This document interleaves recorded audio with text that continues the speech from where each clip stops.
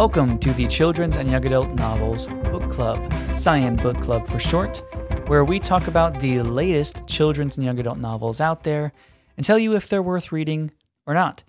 I'm your host, Zach Whiting, and this is our first book review on the podcast. It's finally happening. This is super exciting, guys. I am ready to share with you this great list of books that I've been working on and reading.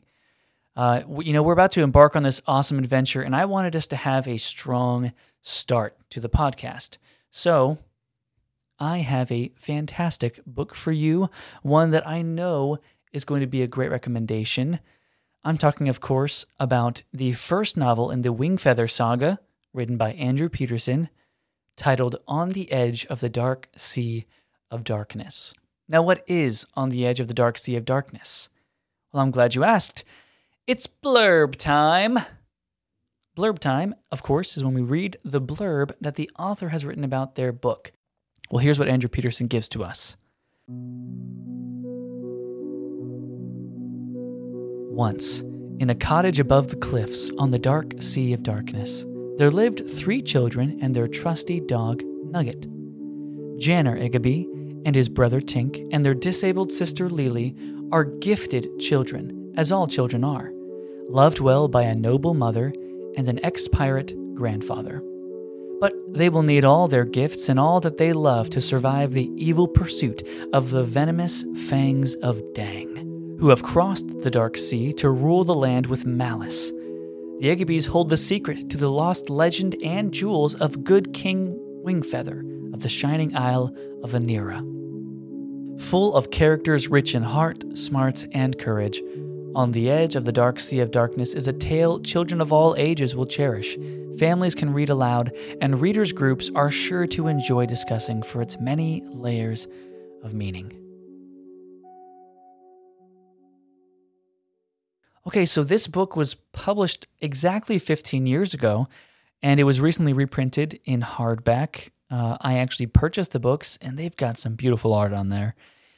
Just last December, in 2022, it was also turned into a short TV series by Angel Studios. This book is well known, but just because it's been around for a while and that it was picked up by Angel Studios does not mean that it's worth reading or not. So let's take a look at some themes of the book and see what they have to say about the content. So this book has a lot of themes and sub-themes, as many novels do, but right now we're just going to cover the top 2, the 2 most important and obvious themes that I picked up throughout the book. Now, from the very beginning, our story centers on responsibility. Janner Iggaby, who is the eldest sibling and basically the main protagonist of our story, is a 12-year-old boy who really just wants to sail across the sea like his father, who he never knew. He is constantly having to watch over his younger siblings, and he despises that more than anything. His grandfather tells him to keep them safe, but all that means to Janner is that he can never do what he wants to do. Ultimately, though, throughout the book, Janner discovers that protecting others is a burden worth carrying. And additionally, all 3 siblings have to learn that actions have consequences, and we must all take responsibility for what we choose to do, whether good or bad. Some other themes that sort of relate to responsibility is acting before you think and the bond of familial love. The other major theme of the book is anger. A lot of the characters are angry, and for different reasons. Some are good, some not so good. And I think as you read through the book, you'll see that Peterson handles every case very well, and he demonstrates how each character has to deal with that anger in some way. Okay, so let's talk about some things that I liked about the book. The good stuff. From the very beginning, when I first opened the book, I saw the most beautiful thing you can see when you open up the front of a fantasy book. A map. When you see a map, you know that you are in store for an exciting adventure. There is a world out there for you to discover, and so much more than probably what you're going to see in this first book. There is a beautiful world that Peterson has crafted, and he's crafted it in wonderful words. He is an excellent writer The writing style was fun. It was easy for me to visualize what he was describing, but it wasn't overly descriptive. He was very intentional about showing us the characters and letting them sort of tell us the story. Something unique to this book that you may be surprised to see in a children's novel is that there are footnotes. As the story unfolds, every so often you'll come across a little number at the end of a sentence, and at the bottom of the page, you'll see a footnote that tells you a little bit of trivia or lore about our world. It's almost always done in a silly, lighthearted way. You could skip them, I guess, if you really wanted to. But I would recommend not skipping them.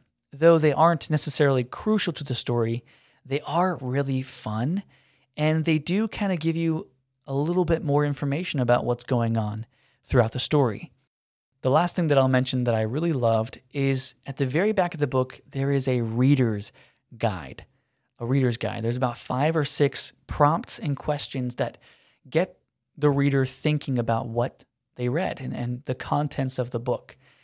And for me, Andrew Peterson nailed it when he put this in the back of the book. He put in thought-provoking questions and prompts that really get you thinking about the characters, their decisions, the themes, the plot of the story. When you finish any story, it's really great and important to reflect on the things you've read, the main themes, the lessons you might have picked up along the way. And what this shows to me is that Andrew Peterson wasn't just interested in making a good story. He wanted his story to have an impact. So though the book is great in and of itself, and it's fun, so much fun, it's really, really impactful. Okay, so that's all the good stuff, or at least all the good stuff that I think you need to know before recommending this book to your kid. What about the things I didn't like? Is there any bad stuff in there that you should know about? Well, honestly, there is very little I didn't like about this book. There are no curse words. There's no inappropriate content. The only thing might be there is some violence in the book. It is sort of a swashbuckling story set in a fantasy world, but there's never violence between humans and humans. It's always in relation to these lizard monsters called the Fangs of Dang, who are cruel and evil, and they hate everything good and beautiful.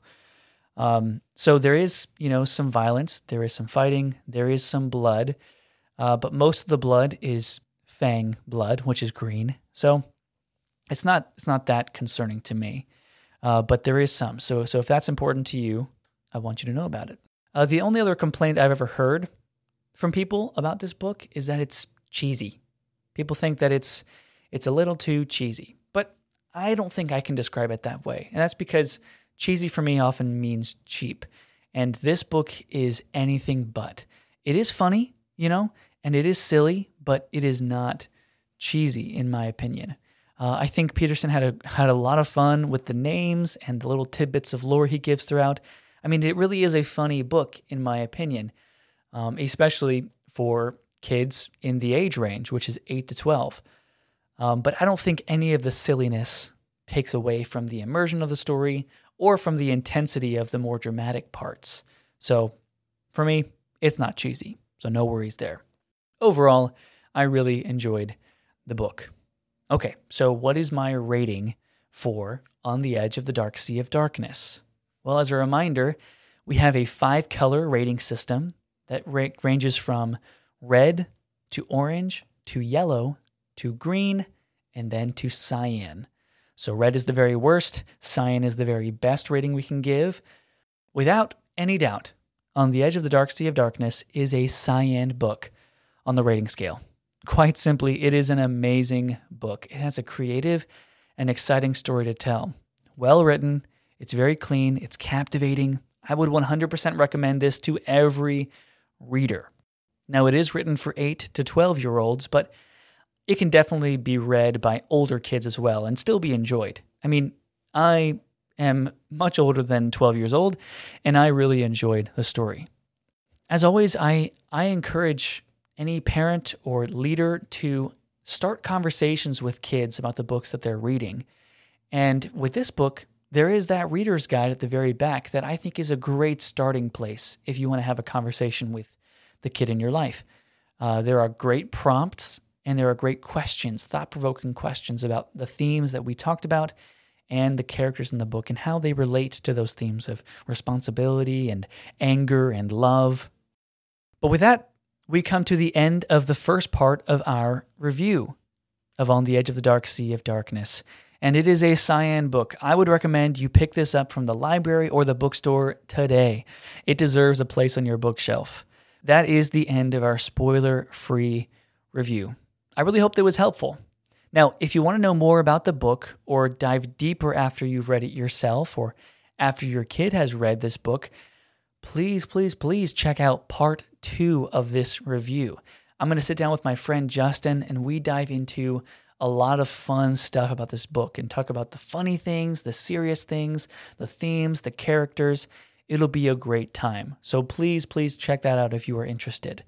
And as always, if you have any book suggestions or recommendations, or even some questions about the podcast, please submit all of that through our webpage, which again is alivemin.org/Cyan. That is ALIVEMIN.org/CYAN. Thank you for tuning in and listening to this episode. It was exciting and fun for me, and I hope it was helpful to you and the ones you love. I'll see you in the next episode.